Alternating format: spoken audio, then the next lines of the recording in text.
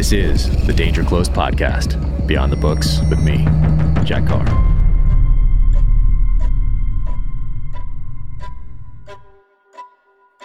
Welcome to the Danger Close podcast, an Ironclad original presented by Navy Federal Credit Union. In the Blood is out now. Hardcover, ebook, audiobook read by Ray Porter, anywhere books are sold. Fired up. And guess who else's book is out right now? Cameron Hanes also came out yesterday on the 17th. Today is May 18th.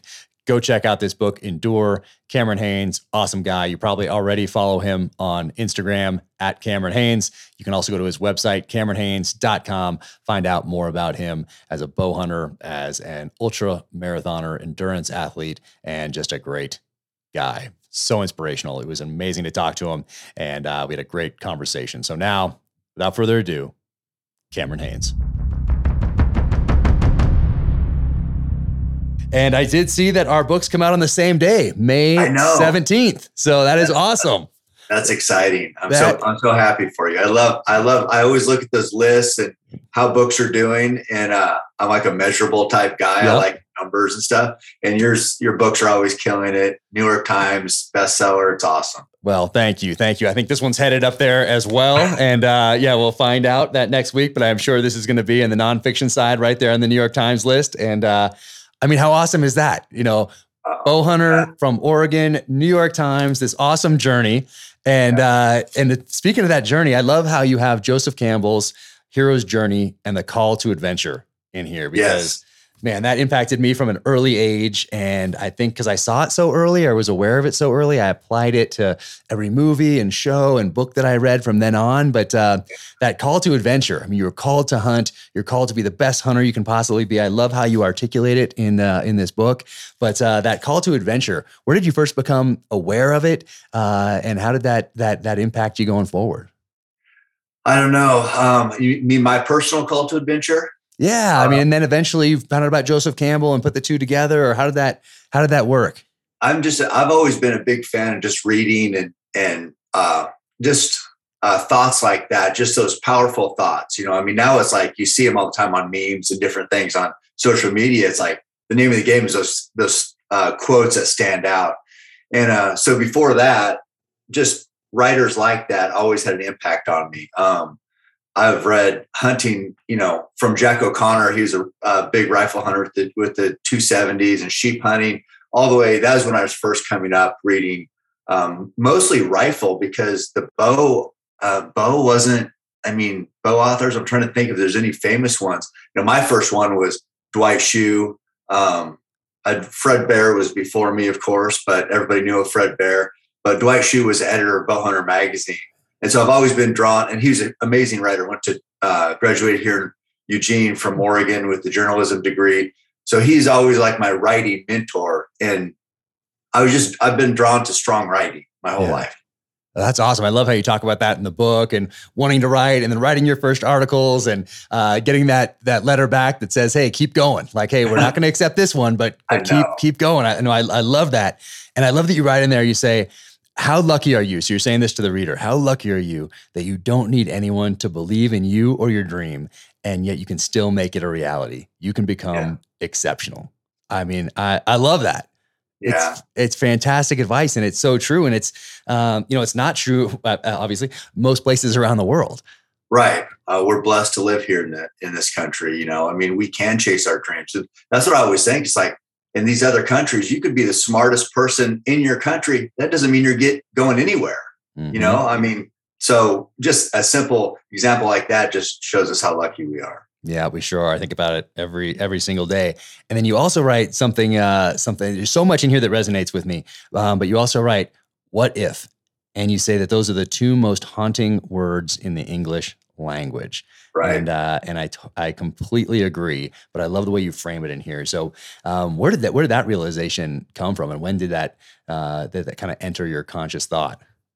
Yeah. I mean, you know, it's the same thing with a man's greatest regret is untapped potential. And I see people who have been better at me at what I do my whole life, you know, in these little genres of writing or bow hunting or running or lifting or whatever. I mean, I am average at all those, but I've just stuck with it. So that whole thing about what if this would have happened and I wouldn't be doing this, or all these what ifs about if, we're so in control of chasing those dreams, but it's a conscious decision. You have to just push through adversity. You have to endure it, which is the whole point to the book is just, you can have the most talent in the world, but if you don't just keep pushing, it's going to be untapped. And I never want that. What if I would have done this? What if I would have done that?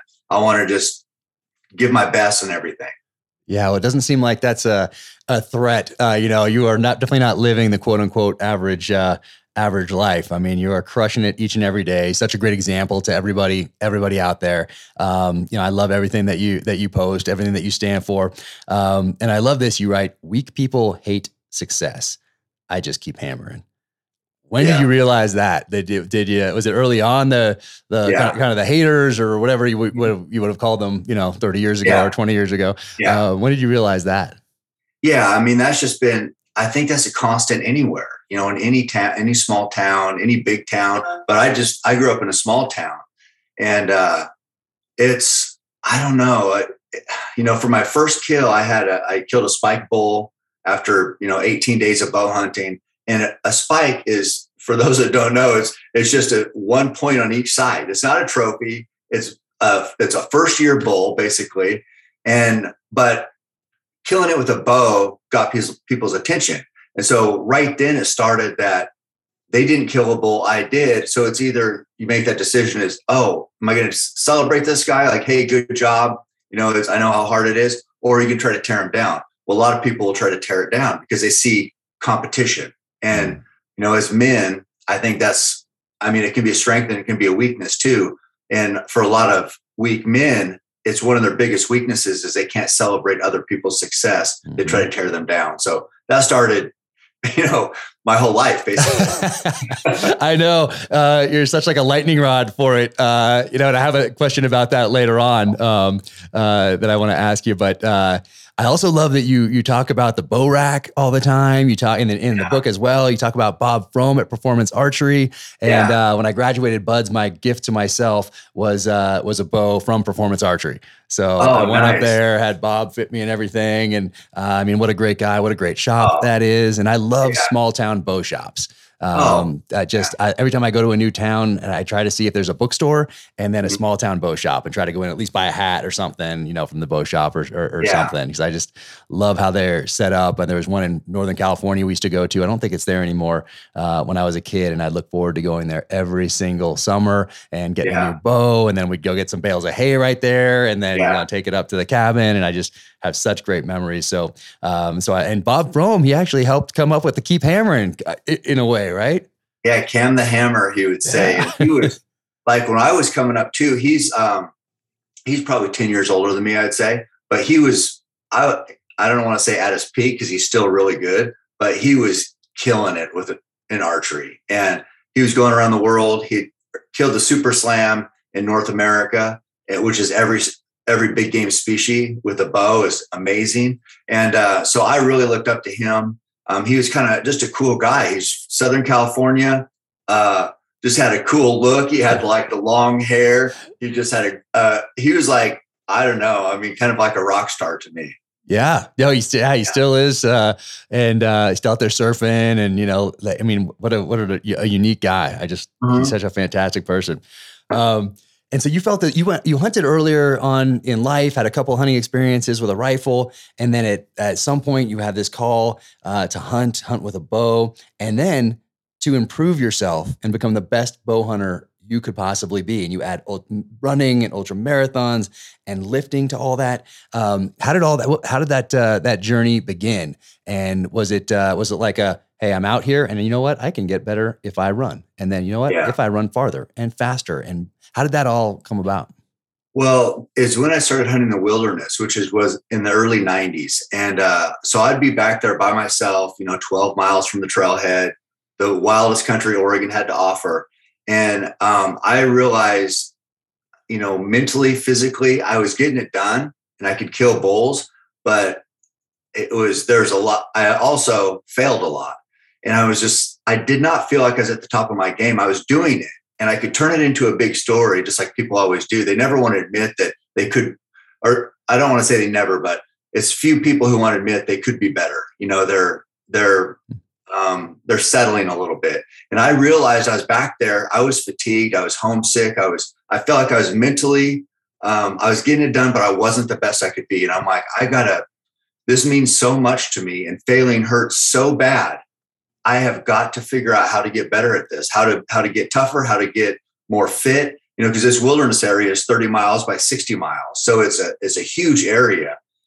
And then I thought, man, if I could do these ultra marathons and run 100 miles in a day, this wilderness is like, I could hunt anywhere. And so that's what I started to do. Man, I love it. I grew up trail running too, in some of not the exact same country, but still Northern California. And I look back when I was in BUD/S, I look back to some of those just hills and those trails and those steep pushes. And I thought back, you know what? Hey, I can do a few more push-ups here in the sand at the beach, because, running on those trails when it's only you, and it's just, no one's going to know if you stop. I remember that as a kid. I'd go out there on the weekends and I'd run these trails, and no one's going to know if I stop, but I'll know. Exactly. I'll know. Yeah. And I thought back to that, even all those years later, 15 years later, whatever it was in BUD/S, thinking back to those times. So, I think there's so much benefit, not just the physical part, but just, also that mental part of not stopping, even when you're the only person that will know, but just being in that fresh air and the beauty and being a part of it. It's just, there's so many benefits to trail running. I just love it, man. There, that you said that you would know if you stopped. That reminds me, I had this goal one time, and I don't think I put it in the book, but I wanted to do an ultra marathon on Saturday. There's one in Southern Oregon, in Ashland, actually. So you were talking about Northern California, just over the border.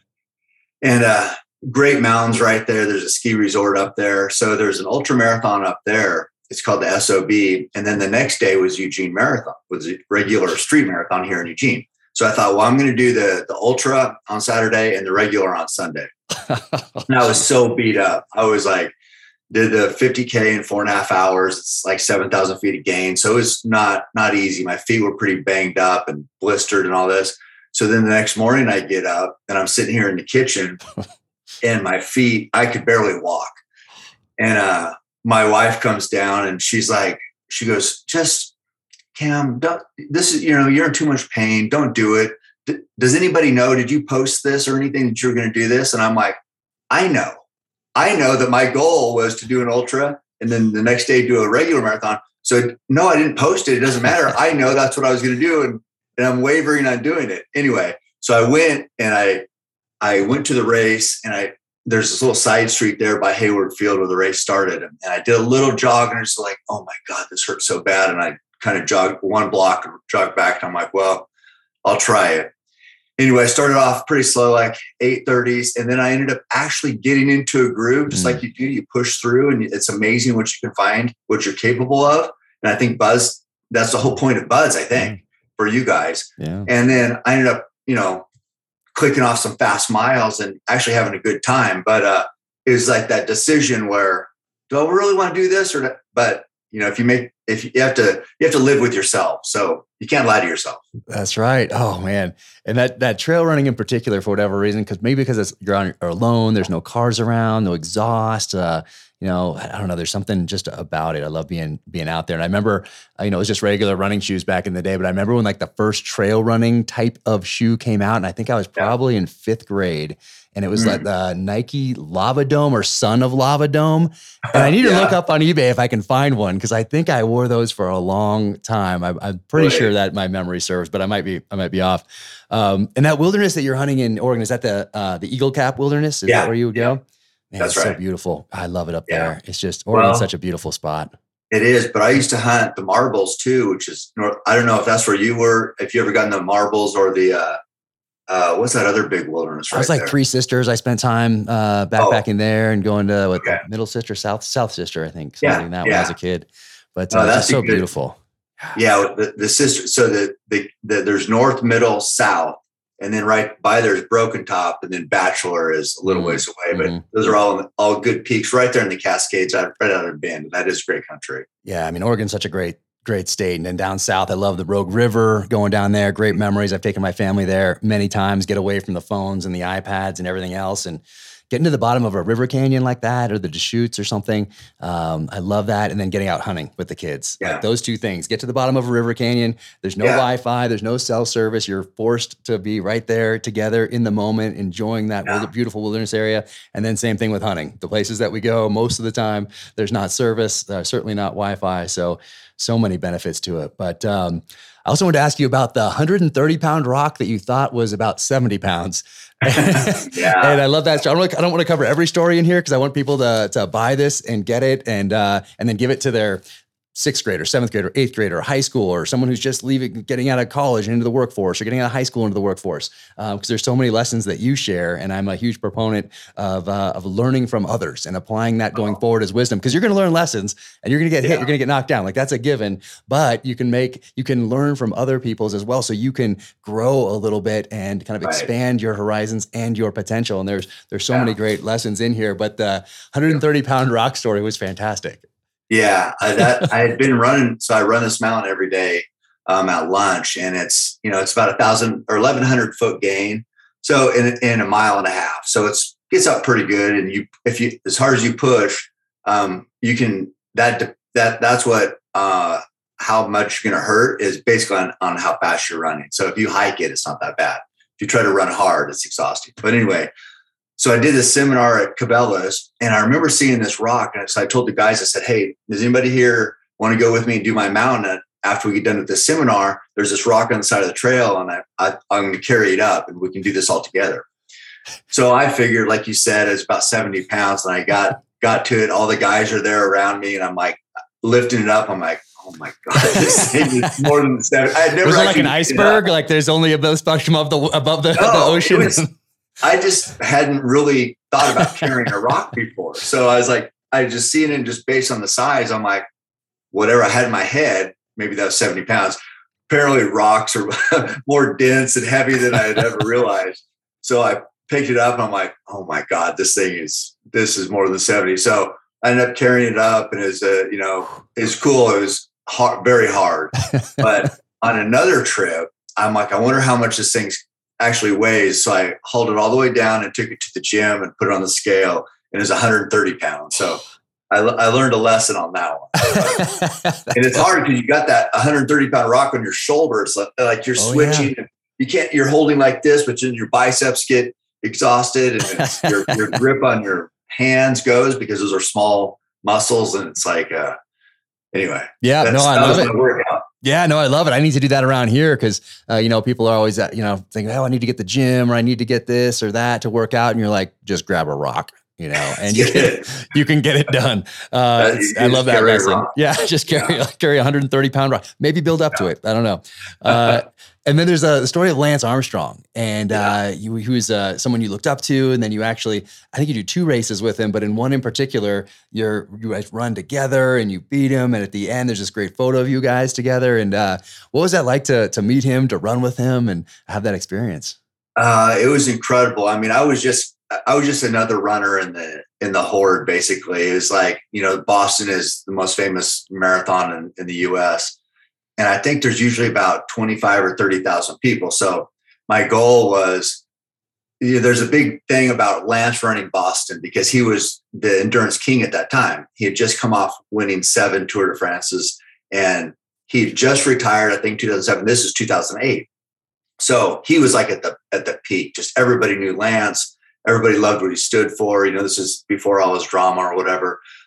So he was like one of the most recognizable people in the US, or maybe in the world. Anyway, I had this goal. I was like, well, I'm going to go do Boston. I want to try to see if I can find Lance in the mass and run with them and maybe get a picture. If somebody could take a picture somehow, because I knew there was going to be press there and people just on the course. So that was my goal, because I'd read his book. It's not about the bike, and is just super impactful. I loved his drive and his heart.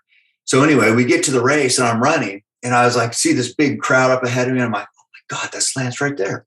I'm looking, I can see his gold. He had this gold singlet on.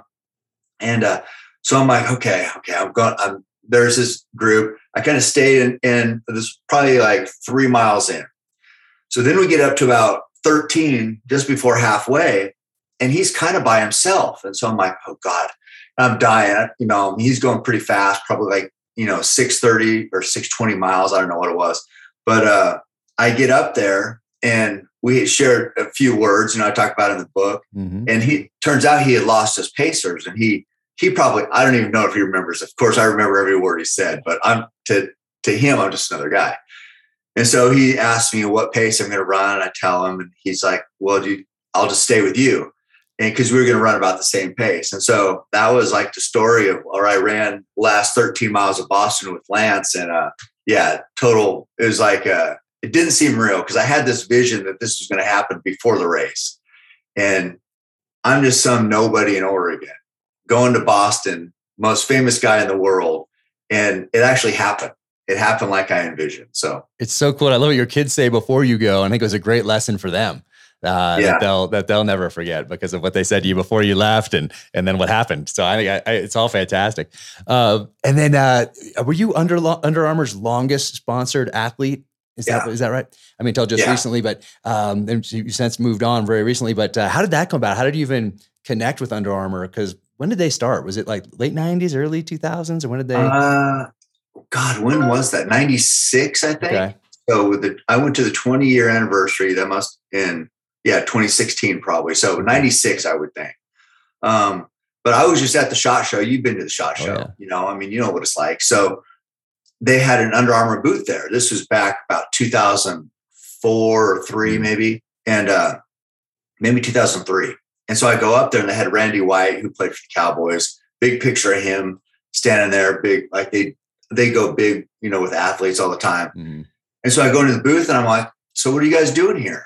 And they said, well, we're going to make, the first layer for hunting, basically, to get wick that sweat away, which is key when you're hiking the mountains. So I'm like, oh, I thought you guys just did football. And they said, no, we're looking to get into this space. And I said, oh, okay, cool. I said, man, I go, Randy White, he's a beast, huh? And they said, yeah, he had a Super Bowl ring on. He's holding a bow. And I said, that picture would be even better if you had a rest on that bow. Because it's like he was in the woods, had a bow, but it wasn't even, they just bought the bow just for the picture. Yeah. So it's like, it wasn't, to me as a hunter, how hunters are, it's like, is this guy legit or is this, what is this marketing? So I'm looking at like, I don't really care who it is, but I'm like, that's not really legit for a hunter to, you're not gonna have a bow out in the woods with no rest. So anyway, that kind of led to our relationship, and then I got signed on, and that was like, I think 17 years or whatever. Wow. We worked together. So yeah, no, that's fantastic. And then Hoyt comes along at some point too, and I love how you talk about your first bow and what that was like, and you've had a long-term now relationship with Hoyt, and I love Hoyt. I have multiple bows, and I love my Hoyt as well. But you're still shooting that thing. They make you a special one, right? So you have that 90-pound draw. Yeah, they do. They do. I love that. So how's that been? I mean, obviously you've been working with them for a long time, but how does that bow come about? When you ask them, hey, you make this special for me, how does that work? Are they like, I guess it's you, so yes, but no, I mean, they push back for a while because it's like, how it works. I mean, the whole point to being a sponsored athlete is you make other people want to use what you use because you have success. So that's like the genesis of how this works. But, so that's a good and a bad, because if I want something that hardly anybody ever is going to want to buy or can use because it's 90 pounds, well, that's not helping my sponsor essentially. Right. But I'm like, I don't, this isn't a business for me. This is what I love to do. If I feel like I can shoot higher poundage and I feel like it's going to give me more confidence in the woods, confidence is key. When all the chips are against you, you have to believe. So all this to me goes into believing in what I'm doing and if I'm going to get it done. So I said, I don't really care if nobody else can buy it. That's not why I do this. I want a 90-pound bow. That's all there is to it. So it took a while because it's like, for business, it's, it's not a huge market for people want to pull that heavy of a bow. But anyway, they ended up doing it because I do have a big passion for this, and I do share archery almost every single day on social media. So it is impacting people. Oh yeah. And I remember some shop owner said, I'm getting tired of these people coming into my shop and and asking about a 90-pound bow. And I'm like, oh, I told him, would you rather them not come in your shop? Seriously. And not talk about it? I mean, yeah. So, hey, that's your opportunity to sell something. Yeah. Anyway, so whatever. I mean, I understand. If I'm a shop, you want the athlete to mention something that they have and they can sell directly. I understand. But also there's something good about a discussion. And you've been around pro shops.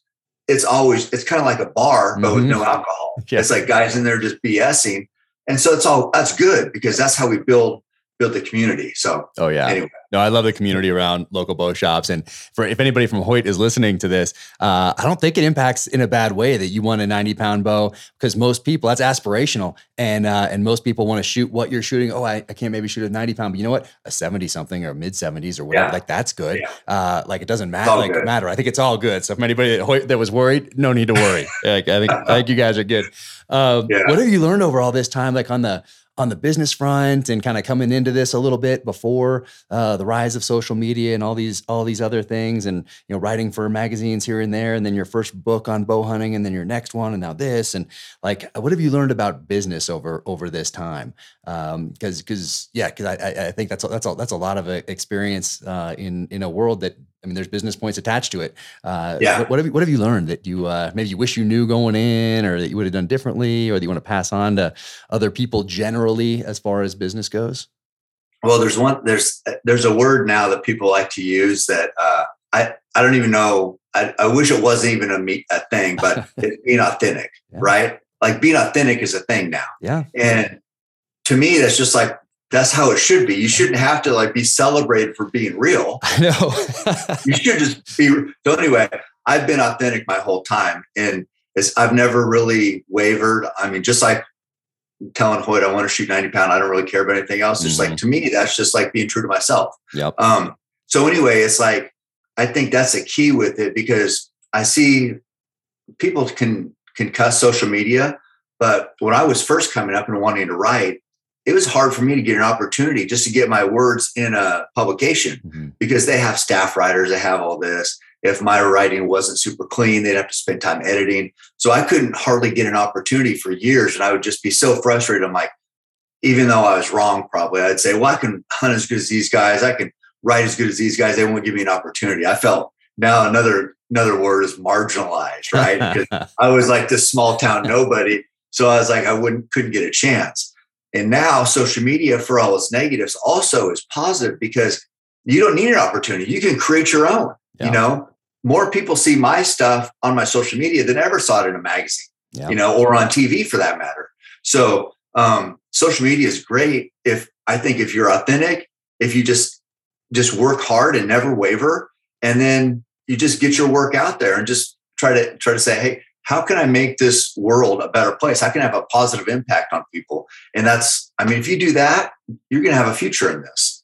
Yeah. I try to tell the kids, I say, you never miss an opportunity to make somebody's day. Like it's exactly. But the authenticity word, I mean, we always say, but there's not really a better word for it. So it's a real thing, and it would be exhausting not to be authentic on these online platforms, because with how much engagement there is and how much people share, if you're not yourself, like it's going to destroy you, and people will see the real you if you're faking it with all the engagement and all the things. Like so it's much better to be authentic from the outset. That's for sure.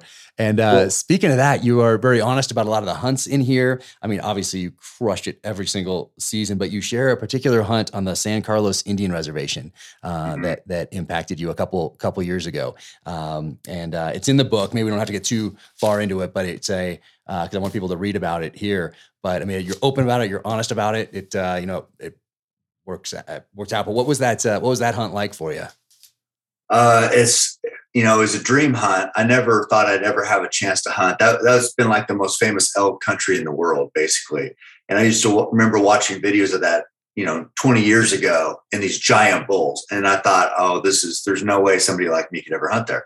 Well, my buddy Kip Folks, who was the original founder of Under Armour, he got the opportunity to hunt there, made a positive impact on the people of the reservation. I love the people of San Carlos for what it's worth. And he was able to score me a tag, essentially. So first time I ever went there, it's like the dream is, people say, well, if you have money, you can do it. It's like, no, it's not, it's more than money. You have to, it's like a community.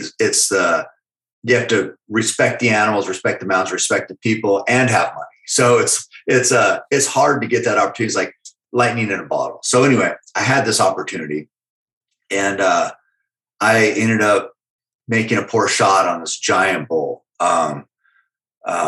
It's a 10x9, just a bull that you don't even think exists. And I made a poor shot on it. And so the whole premise of that story in there is all the worry and concern and wondering if I had got a fatal arrow into that animal and how the hunt was going to turn out. And it was with all that pressure of, a once in a lifetime, plus it's expensive to hunt there. Plus this has been my dream my whole life. All this has been the pinnacle of everything I've worked towards. And then to make a poor shot was, you'll have to read the book to see how it turned out. Yeah, there we go. It was rough. There we go. No, and I think it's humbling to read that, but it's also inspiring that one, you share it, and for two, people know that, hey, life isn't always perfect, and even when you've built everything up to this moment, that you shared that was really cool. And then you also say something else in here. You say, I don't give advice, I just share what I do. And I love that because most everyone else is giving advice out there. Right. And you are not. You are sharing your life journey. If it inspires you, other people, wonderful. And you inspire, obviously, untold thousands of people, most of whom you probably never hear from, but you're having this positive impact on the world. But do you think that approach infuriates people more than if you were actually giving advice? It might. It might too. Actually, it might. They would probably have a feeling one way or another either way. But it's easy to rip somebody who's sitting there saying, hey, I'm the expert, do this. Yep. And then they want to find these chinks in your armor that, oh, you're not an expert. But if you say you're not an expert, then they're like, now what do I say? Exactly. That's fantastic. I love it, but I think it gets under some people's skin more than it would if you're out there like, this is what you should do. This is how I do it. This is exactly what your workout is, or exactly what this. I I love it. And I say that because I know, like with hunting, I know how of a novice I feel like sometimes. I've done it my whole life, but there's still times where I'm like, how have I ever killed anything with an arrow? It feels impossible. And so I'm like, I think about that person at that time, and I'm like, I'm definitely not an expert. I can't fake be an expert because I feel like I'm failing out here. So I'm just being honest that even with running, there's some runs I go on where I'm like, it doesn't feel like I can run a mile. I feel awful. So how am I out there giving people advice on how to do this? So anyways, I'm just being honest. I don't feel like an expert all the time. And so I don't want to sell that like I am. Yeah. Well, I think it's all fantastic. And there's few things in here that really stood out to me. And actually I read this one paragraph and I was like, I put the book down. I'm like, wow. I'm like, yes. And you write this, you wrote, years ago, I remember hearing the following quote: they don't make statues of critics. I'd never heard that before. And I'm surprised that I've never heard that before. And you write, those words are powerful to me. To me, it means that it's easy for people who aren't taking chances, sharing their passion, or exposing themselves through their words or actions to sit back and criticize those who are. Nobody likes to be judged, including me, but I've come to terms with it because I put myself out there. And in doing so, I know dealing with critics is part of the deal. If you have a burning passion for something that moves you, never be afraid to share it. When you do, you're making a positive difference and inspiring others. The critics, no one will remember. That's pretty powerful. Yeah. I love that. Thank you. It's obviously not my quote, but it is. I thought it was powerful too. But to me, it's like the biggest thing that sets people apart. And I think even like Rogan, he'll be the first to admit why he likes to have these kind of crazy guests on sometimes. Like most podcasts go with the most popular people. It's like, that's they're like, okay, this guy everybody's talking about, this is who I want to talk to. Joe talks to people like who he thinks has a passion for life, for whatever they do. If it's like, for me, it was bow hunting. He's like watching my videos and going, could see the passion that I'm trying to do this to be the best I can be. There's a passion there. And that's what draws people. It's passion. Yeah. And so it's, I think no matter what, and that's the whole point to the book. If something as arbitrary as bow hunting got me all these opportunities just by having a passion and this is what I want to do. It doesn't matter what you do. It could be any small field, any pursuit. But if you have a passion, that's going to stand out and that's going to impact people. Just believe in it and chase it with all you got. And who knows what happens, but it starts with that passion. Yeah, no, that's exactly it. I think that's why a lot of people have a problem leaving, not just the military, but anything in life, job transition, divorce, whatever it might be, is identifying that passion. And you listen to the calling. Like I listened to the calling to serve my country in military, specifically as a SEAL, listened to that calling to be a writer after that. It was very clear to me, but I listened to it. I didn't let other people discourage me along the way, or even with their looks. Like, you'll grow out of it. You know how hard that is? Like, I didn't listen to any of that. Use that as fuel. And I didn't let it take up any bandwidth in my head. So that passion, I think that is why so many people have a hard time, because they don't listen to the calling, and that calling is the passion. That can help you lead you to that passion. And you also write a few other things. I mean, this is from Arnold Schwarzenegger. I love it. You have to remember something. Everybody pities the weak. Jealousy, you have to earn. Like, I had never heard that one before either. And then Kobe has this one. Nobody hates the good ones. They hate the great ones. Like, I love it. I love it. If people are talking shit about you, you're probably doing something right. Is the moral to all of that. I mean, but I did want, so with you being a SEAL, was that something you always wanted to do? Yep. So from my earliest days, I wanted to serve my country in the military, even before I knew what SEALs were. But I found out what they were when I was 7. So at that point, I identified that. But my grandfather was killed in World War II. He was a Corsair pilot, which is the plane that had the gull wings that would fold up on aircraft carriers. Late 70s, early 80s, there was a show on TV called Black Sheep Squadron with the Robert Conrad playing Pappy Boynton. And so that was like my dad would sit down and watch that show, and he never met his dad. His father was killed, obviously. He was very young. And so we had that connection to that generation through the medium of popular culture. And then I had all his medals, I had his wings, I had pictures of him in his squadron. I had the silk maps they used to give aviators back then, because if you had a paper map in the water, it would just disintegrate. So you had a silk map that could get wet and you could still use. So I would just have this calling. I think it was just in my blood. Just that calling to serve in uniform and to hunt, because those two things are so they're parallel, and they're almost one and the same from the beginning of time. It's those same tools that we use to defend the tribe and ourselves and our family are the same ones, obviously, we use to put food on the table, and they've developed over time. But there's such a connection there. It was so primal, but I listened to it. Well, thank you for your service to our country, and also just like you were impacted by that show on TV. And your grandfather, you're impacting future generations with these stories, and like with the Terminal List movie, it's gonna have that same type. And that's what our country needs, is like men who are called to do this, to defend everything we stand for. So thank you for all you've done in the past, and all for the impact you're making on the future. Oh, I appreciate that. I think like now more than any other time, probably those kids that are 6th grade through high school, like they need people to look up to, because there's so many bombardments out there that are unhealthy, and there's no way to guard them against those things. So who they follow, who they read, what movies they watch, like all those things are important. They don't all exist in a vacuum. It's all connected. And you have so many great quotes in here. You also quote Conor McGregor. Obviously, you go to the UFC fights. Those of us, I think those of us who hunt, and those of us, who put on the uniform, there's, like I said, there's all those connections. But UFC also brings us together there, because it is so primal, I think. And Conor McGregor says, "I dreamt this so clearly, so precisely, and so frequently that has manifested itself into reality." And you put that in here, and you identified with. Why did you identify with that quote? Well, I mean, just like that Lance Armstrong story about running Boston, it reminded me of that, because I had said that before I went, and my kids were laughing at me, like saying, the boys were young at that time. They're like, "Oh, you're just a dad. That's Lance Armstrong. There's no way." And so I had this vision, and it was going to happen, and it did happen. And so it's been the same way with hunting. I was this kid in the small town, growing up, logging community, and I had this vision of something I wanted to do. And there's every reason for it not to happen. I mean, people from where I came from just don't, quote, make it like this.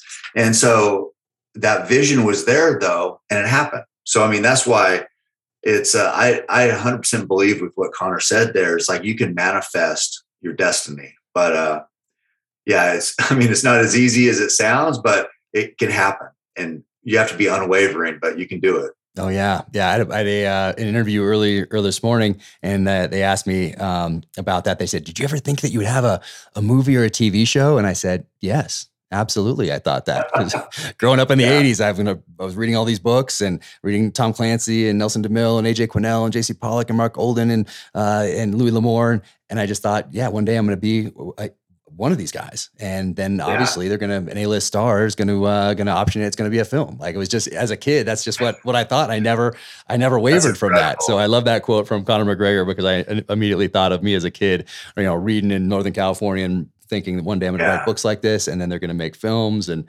it was, so that one really, I felt connected to that quote. And you also write so many great things in here, but another one is, unachieved goals don't have to result in unused gifts. And I thought that was one of the more powerful things that you wrote in here, and that really stuck out to me. What did you mean by that? Yeah, it's just, the work you're putting in, it's like failure is always going to be part of it. So you might have this big goal, and the failure hurts because, or some people water down their goals because they're so afraid of failure. Mm-hmm. But I think if you have a big goal, and if you fail, you still gain from it. No matter what, you gain because you learn how to deal with failure. You learn how to deal with having something like I said, like in that San Carlos hunt, where I was on the cusp of a dream my whole life, that I had my whole life, failing, and how bad that hurt. It couldn't hurt any worse, but you learn from those. And I just think, so it's not, you're never wasting your time. There's no wasted effort. That's all part of what's going into this whole big process, this whole big equation. And then the next time when you succeed, it's like you remember all that pain, all that effort you put in, and you're like, well, this is why I had to go through that to get to here. Yeah. So that's how I believe it. Man, I love that one. And then you talk about, I'm so glad you did this in here. You talk about something that is very unique to you, that you've shared once on social media. And I was one of the few that caught it before you took it down. And you talk about it in here, and that's Counting Coup. And I remember it was probably 2 years ago. And I remember that I watched it. I went back to watch it again because I still remember what you wrote under there, and it's 2 years later. And I remember you took it down. I'm like, oh, okay, took that thing down, but it was, and you wrote in there, that you don't usually share this, but this is what you do. Like this is like what you do. And it's not like a one-time thing, but you don't usually share it, and you shared it. Right. And then someone in the book, you explain why you took it down. Someone called you and you talked about it. But can you explain Counting Coup and what that means to you? Because I think it's so powerful and so unique to you. And that you shared that stood out to me. I haven't forgotten it. Well, yeah. It was, Counting Coup is kind of a Native American thing, and they would do it with their enemies. If they could get in and instead of kill the enemy, put their hands on them. And a key for the Native Americans would be like their enemy, they might lock eyes and realize I could be dead, but I'm not. And so that was Counting Coup, one tribe against another. It would be an example. And then if they did that, then they would put an eagle feather on the staff. If they tried to count coup, ended up getting injured, that eagle feather would be dipped in red and still on their staff. So it was like this form of bravery or respect, or I guess that'd be the best way to describe it.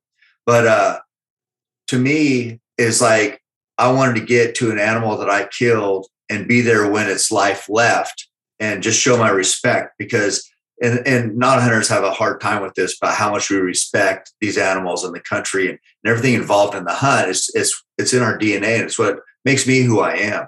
But so I've killed a few bear, and as I run the arrow through them, they take off. And if I can get there before they die and touch them and be with them as that life leaves, to me, that's like I'm giving my respect to an animal I killed. And I've told him on that video, like I think that you saw, is like, it's okay. Thank you. Sorry, but this is what I do, and you can go now. And it's people would even hunters might have a hard time with that. So Wayne, who owns a bow rack here, he's the one who called me, and I know he's in my corner. And he said, I'm worried about how this might be perceived, and I thought I tried to explain it, everything that it meant to me in the words, but still it's like, so, bears sometimes do death moans. So, when you hit them in the lungs and they're dying, they'll do a death moan, which sounds pretty haunting in the woods. And so all that wrapped up in a hunter chasing a wounded animal and touching him and saying those words and the bear death moaning, it's intense. But to me, that power is like, we kill to survive every day. I mean, every human life out there, there's death associated with it. So to me, it's just like accepting that and also honoring it and honoring that animal for giving its life to me. But people who don't realize that their existence costs lives, they don't understand that. But yeah, that's a point to County Coup to me. Yeah, no, it's so powerful. And I think, I don't even think you knew that it was being filmed on that one. I think somebody Johnny was running behind you maybe, or somebody was running behind you videoing it and gave it to you after. So it was, right. No, I never said, hey, let's film this. Yeah. And you said that in that, I mean, it's 2 years ago. I still remember that in what you wrote there, which makes it even more powerful. Once again, that being authentic piece. But that was, and I love that you explain it in here. It's just, it's amazing. And speaking of the anti-hunter stuff, you do talk about it in here, and we can leave that for people that pick up the book, because obviously we're hunters. But a couple of things you say in here about that. Another line that stood out to me was that when was the last time a hunter threatened an anti-hunter's life? And it happens to you, I don't know, daily? It does. Quite a bit. It goes back to that. I don't think they understand life and death and respect life. So hunters, they understand that connection. They're not going to threaten. They're not going to make a threat like that, because we understand what death means. I mean, we've seen it. We've been around it. They don't. They're like not really in reality. They're in this fantasy land where nothing dies. Everybody's happy. I don't know how they think. But so to them, threatening death isn't that big of a deal. But yeah, I mean, hunters don't do it because we get that connection. Yeah. I hadn't thought of it in those terms before. So when you wrote that in here, I was really, that was enlightening for me. And I've read a lot of these things and thought about these things a lot. So I really liked how you did that. And then you talk about the supermarket hitman. Yeah. So they go, people buy steaks and hamburger and chicken and everything else. And it's just cellophane wrapped meat. So you're not really thinking about the animal that died to put that there. So essentially people who go and they buy those meat products, they're paying a hitman to do the killing for them. They're still killing, but they're just trading money. They're trading money for that death. And so it's, we don't get out of here without there's death associated with, even if it's just living in this house, because there's wood here, whatever animals were living here where this house was built. Driving on the roads, displacing animals, killing animals. So it's like, you can't get away from it. It's just, you need to accept it. And that's hard for some people. Oh yeah. I mean, talk about wheat fields, cornfields. I mean, it's amazing how people can go through life totally oblivious to that, because there is not that connection to the land, the animals that inhabit it anymore. Now we can go to the grocery store. We can call 911 if someone's breaking into your home. You don't have to pick up a weapon to defend yourself. And it's only for a very slim part of human history has this been possible. And COVID in 2020 maybe made some people think that, society is not maybe as stable as I thought. And hopefully people took some steps to be more self-reliant, more prepared. I think a lot of people did get into hunting or reconnect with some of those roots, or reconnect with that DNA and that blood that's flowing through their veins. But society is certainly fragile, and it's only been like for the instant of human history where we've been able to not be good at the hunting and not be good at the fighting. But we're pretty spoiled right now. We are very spoiled, very comfortable. Very comfortable. Right. Yeah. You talk about being comfortable and uncomfortable in here. I love that chapter as well. And I want to be respectful of your time, because I know you have to get to work, but there's a couple of things I wanted to touch on. And one is Joe Rogan saying there's enough cake for everyone. I love how you wove that in. I know. It's so true. It's like he was the first one who really walked the walk in that regard, where as I said earlier, men are competitive, and sometimes, some men will take another success as like a slight of their own achievements.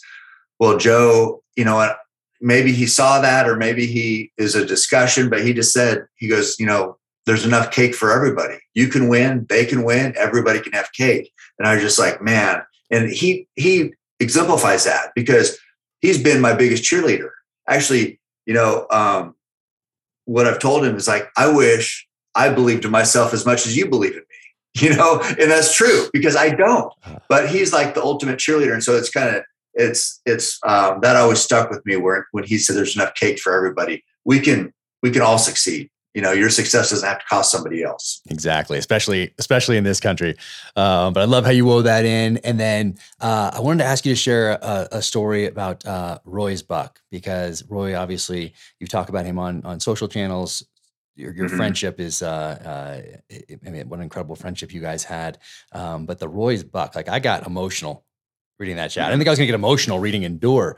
I thought we were gonna be running through the woods and, hunting and all. And then that story got like really, really got me. What was that, getting that call and then going out the next morning and finding that buck? Yeah. It was, what I say is I wouldn't be talking to you right now if it wasn't for Roy. It was Roy's one who introduced me to bow hunting.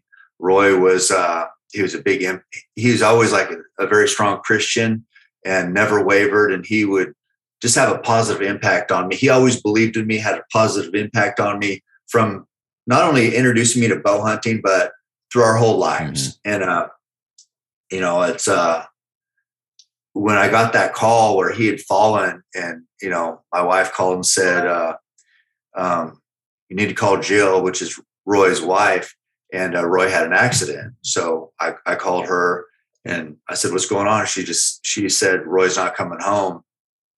And he'd been up sheep hunting and fell. And at that time that evening, I hit a buck, and I hit a buck a little low and a little back, big whitetail in Colorado. And so I didn't want to push it. So we backed out, and I figured, I got liver back there and, it's going to go a little ways and die. But I didn't want to push it because animals can be very tough. And so it was in the middle of the night. It's like, or not in the middle of the night, but at like 11 when I got that call. I couldn't sleep all night. Roy, it was clear that he had died. He was laying up there. There was a guy with him and could see him. He'd fallen 700 feet. And it was, it was clear that he had died. And so that's all I was thinking about all night is, that Roy was gone, and it was hard. And so I'm like, we went to look for this deer and couldn't find it. Couldn't find blood, couldn't find anything. So we spread out. And I was like, just tears streaming down my face all morning, just kind of felt fruitless out there looking around in these eastern Colorado. So big, like there's kind of like wheat fields or different crops out there. And CRP and Milo is what they eat out there too. So it just seems like expansive and seems like, mission impossible to find this deer. Anyway, we ended up finding it. And I feel like Roy, I wanted to find it. I wanted to have something positive. I wanted to have, I felt like he was watching down on us, and there's me and Kip Folks again, and some other guys. And we found this deer. And so then that to me, that's Roy's buck. And Roy's buck is sitting right here in the dining room right now. And it's just that white-tailed deer that I found the night after he'd fallen. And it was a really hard time. If I think about it too much, it's still, it impacts me. I have the tattoo on us of our last hunt right here on my arm. That's Roy there. And this is the moose I killed. And,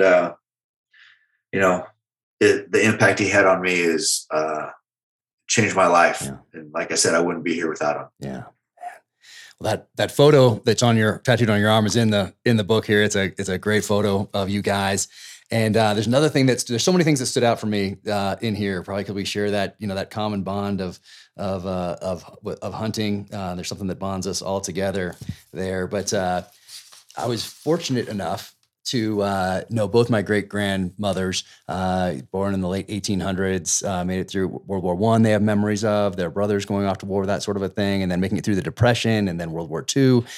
So I have these lessons from these people that had to deal with putting food on the table during the Depression, and it wasn't as comfortable back then. No, definitely not. But you have this chapter here, and it says, "Love one another."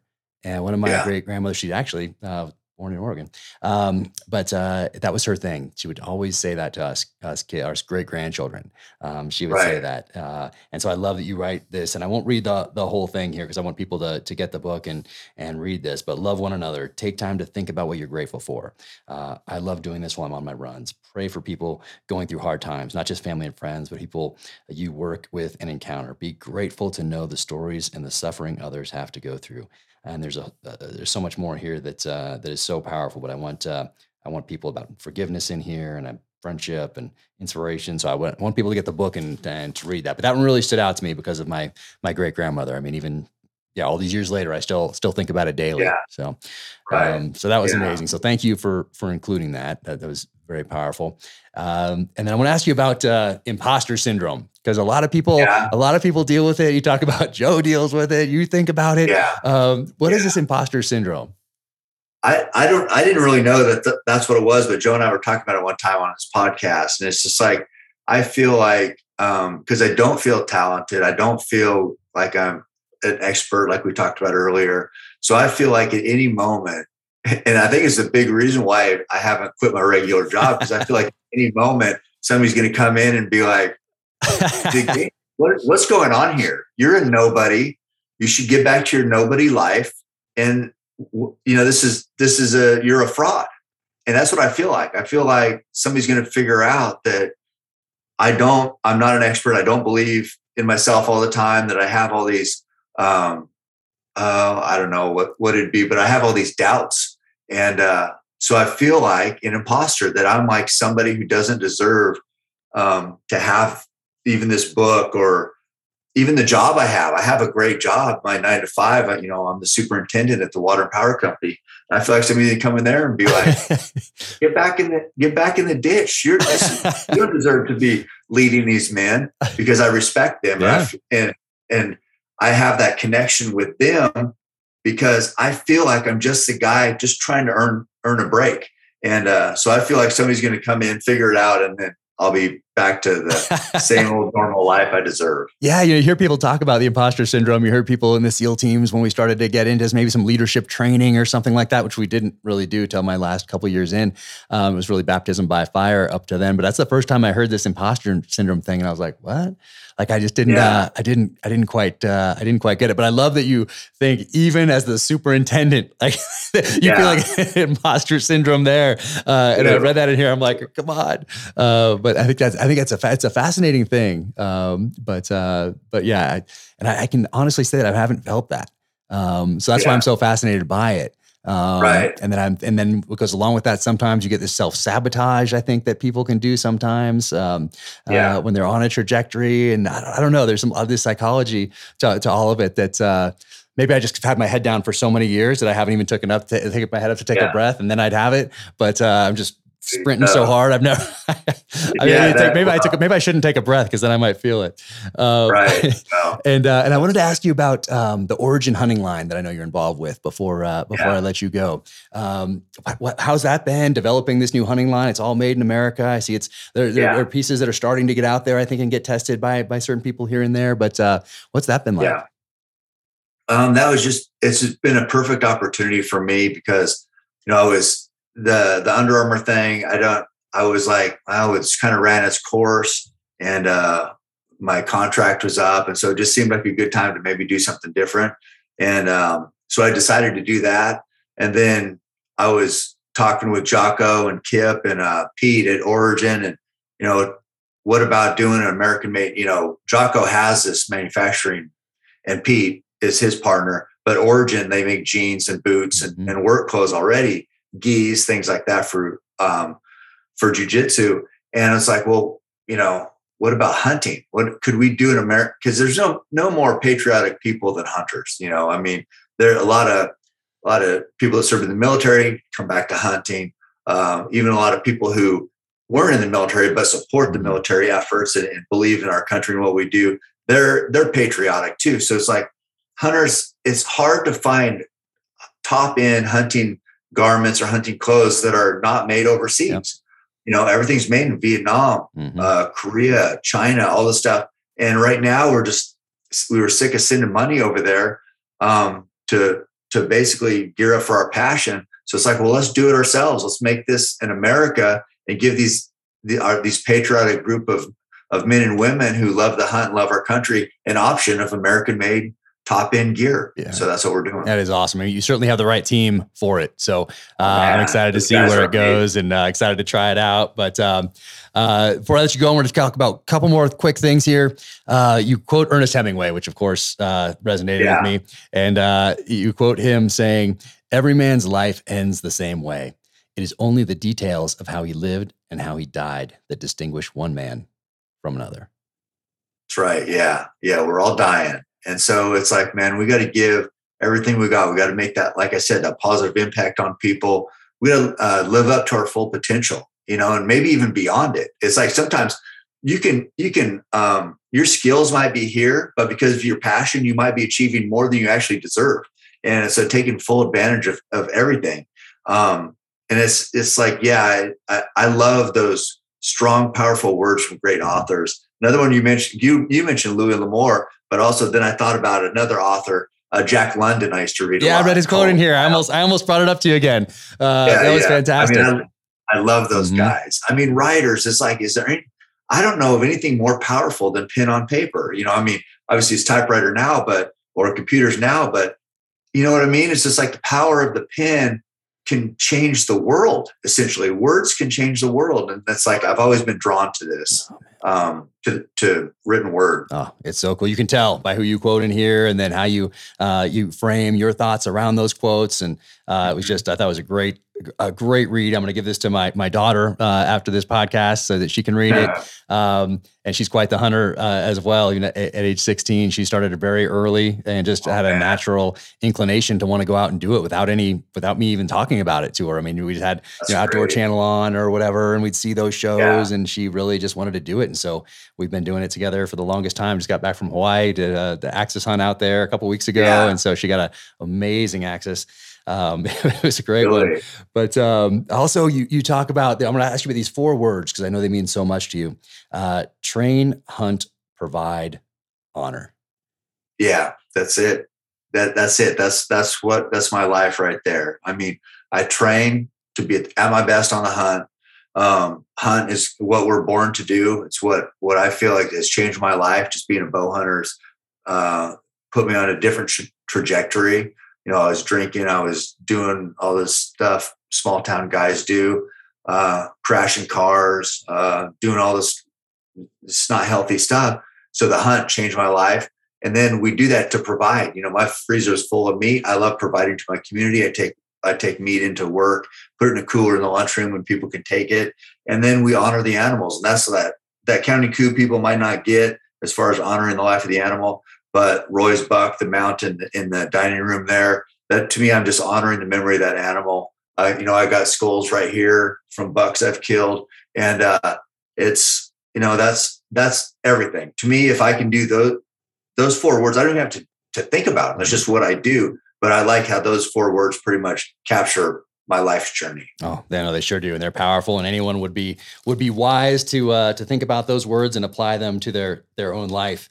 And I want to, I'm going to let you, I know you have to get back to work and you probably have a marathon to run or 2. And I know you got to get in the gym and throw the weight around. So I know you got things to do. Yeah. But this is really cool too. And you finished, it's very near the end of your book here. And it comes from an unlikely source from the basketball world.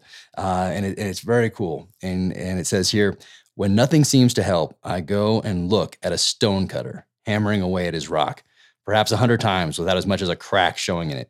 Yet at the 101st blow, it will split in 2. And I know it was not that blow that did it, but all that had gone before. Right. That's powerful. Yeah, I thought so too. And the person who shared that with me is George Hill. He played for the San Antonio Spurs and Greg Popovich. And so George, he wanted to bow hunt. So I got him up on in Utah there, where I elk hunt, and he went up there. He didn't kill a bull, but he got to experience elk hunting at its finest, basically bugling bulls in close. But he shared that story with me and that quote with me. And it just really resonated because it's just like, you just keep hammering, just keep working. Eventually you'll break through, that stone will break. Your life you'll get that break you needed, but it's it's not one blow. It's just going to take consistent effort. No, yeah. No, that one stood out to me because I could ask for advice now. And I can tell people that if you don't put in the work, it's not going to happen. Even if you do, it might not. But for sure, when that opportunity, when someone maybe lends you a hand or that opportunity, you sense that opportunity, you feel it and it's time. If you haven't put on the work, down here in the foundation, well, it's not happening. So regardless if it happens or not, you got to put in the work. So, gotta be ready. Man, thank you so much for spending all this time with me. I sincerely appreciate it. I know you got things to do, but May 17th, same day as In the Blood comes out. So I'd love that we're sharing this publication day. When I saw that, when you first announced that this was coming out, I looked at when it was coming out and I saw that date and I was like, oh, that's so awesome. So it's such an honor to share a publication date with you. And man, I hope I see you again in person soon. But thanks for writing this. Thanks for sharing your story. Thanks for being open and honest and inspiring so many people the way you do. Well, it's an honor to be here talking with you. I got a lot of respect for what you do and your ability to write and tell a story. And I love to see, I share in your success from afar because you remember the first time we met was in Vegas. I think I was at Eva and at a Taco Bell. Yeah, that's right. At the Taco Bell party. Yep. At Vegas at SHOT Show. It was so fantastic. It was so fun to hang out a little bit there. And hopefully we can do it again soon, man. Let's do it. Well, take care. Thank you very much. You take care. Have a great day. Navy Federal Credit Union. I've actually been a member since 1996, the year that I joined the Navy. And Navy Federal Credit Union wants to thank the men and women in the U.S. military for their important commitment to our country. For more than 85 years, Navy Federal Credit Union has made it their mission to help people in the military community.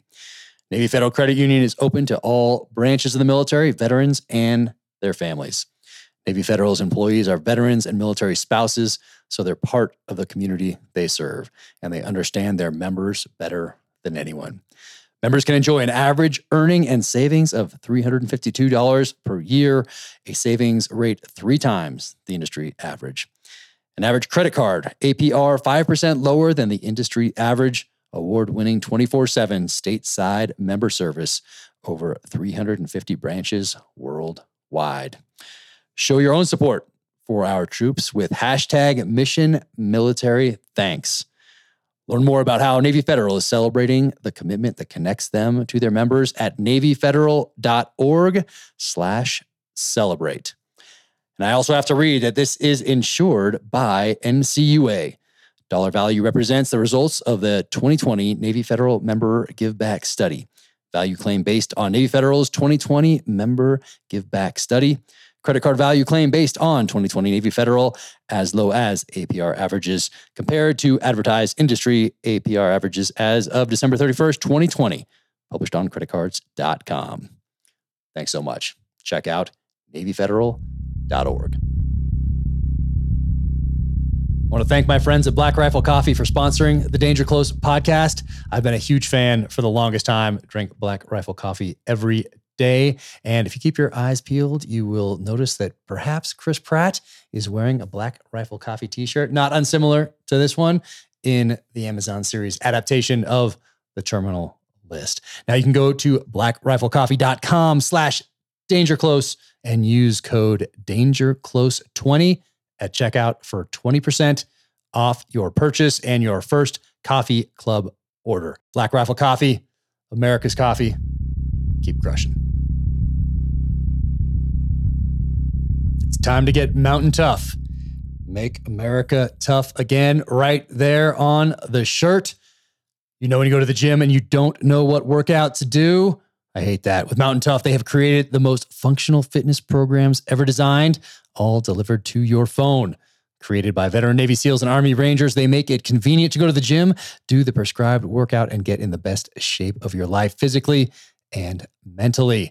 As you know, if you've been following me for a while, I've been doing a lot more typing than I've been doing running or lifting or doing any functional type fitness. So this is how I'm going to get back after it. Mountain Tough. Plus, they're awesome guys. I've met them down here. We did a little podcast type interview together, and they are awesome. Solid crew. So that's what I'm going to be doing.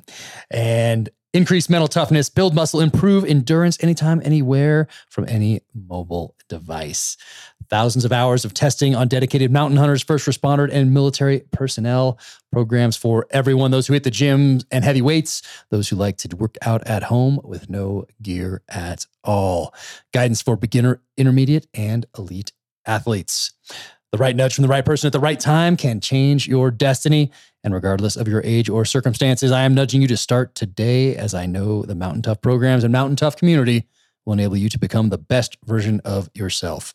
Mountain Tough, that is MTNTOUGH, is offering Danger Close listeners 20% off all their online training programs and apparel with the code DangerClose at MTNTough.com. Welcome to the gear highlight portion of the Danger Close podcast. All right, got a couple things to talk about today. First, I want to thank Isaac Ailman, who now works at Black Rifle Coffee as their archery bow hunting specialist. Yes, they have an archery bow hunting specialist, and I think that's awesome. But he was so kind, such a great guy, and such a wealth of knowledge when it comes to archery and bow hunting. But he knew that I have been a Rambo fan for as long as I can remember. And of course, Rambo was introduced to the world with 1972's First Blood. We're coming up on the 50th anniversary of the publication of First Blood, and it has never been out of print. But he gave me this bow, and check that out. Hoyt. Oh yeah. What does that say right there? Rambo. Man, thank you so much. I mean, this is awesome. I am so fired up for this, and check that out. Look at that quiver on the side. If you can see that, look at that. Old school right there. Yeah. So, man, Isaac, thank you so much. Sincerely appreciate this. And then Isaac goes above and beyond. And he didn't just gift me this.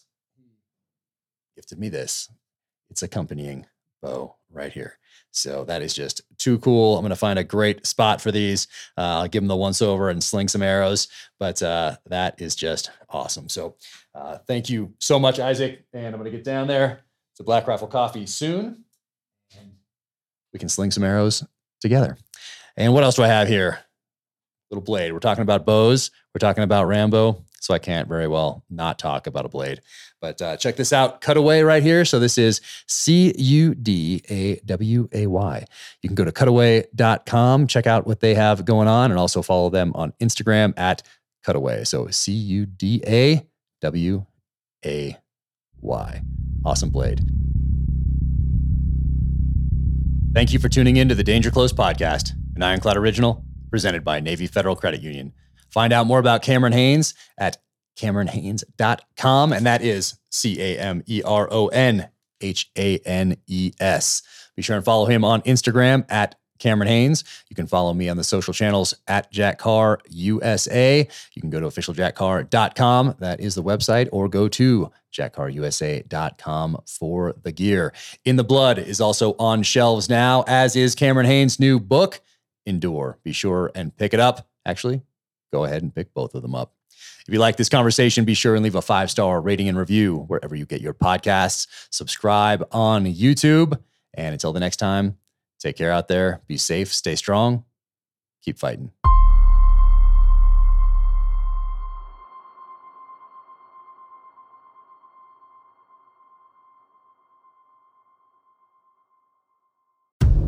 In case you missed it, on a recent episode of Danger Close, an Ironclad original, Jack Carr sat down with former presidential candidate Tulsi Gabbard. Set aside all the labels, you know, oh, well, because I've been getting asked this a lot, like, well, are you left or are you right? Are you progressive or are you conservative? What box do you fit in? Which box do you check? Completely. Are you an enemy or right. How, like, what filter should I use when I'm looking at you? And, like, I've always been an independent-minded person, always. Be sure to check out the full interview wherever you get your podcasts.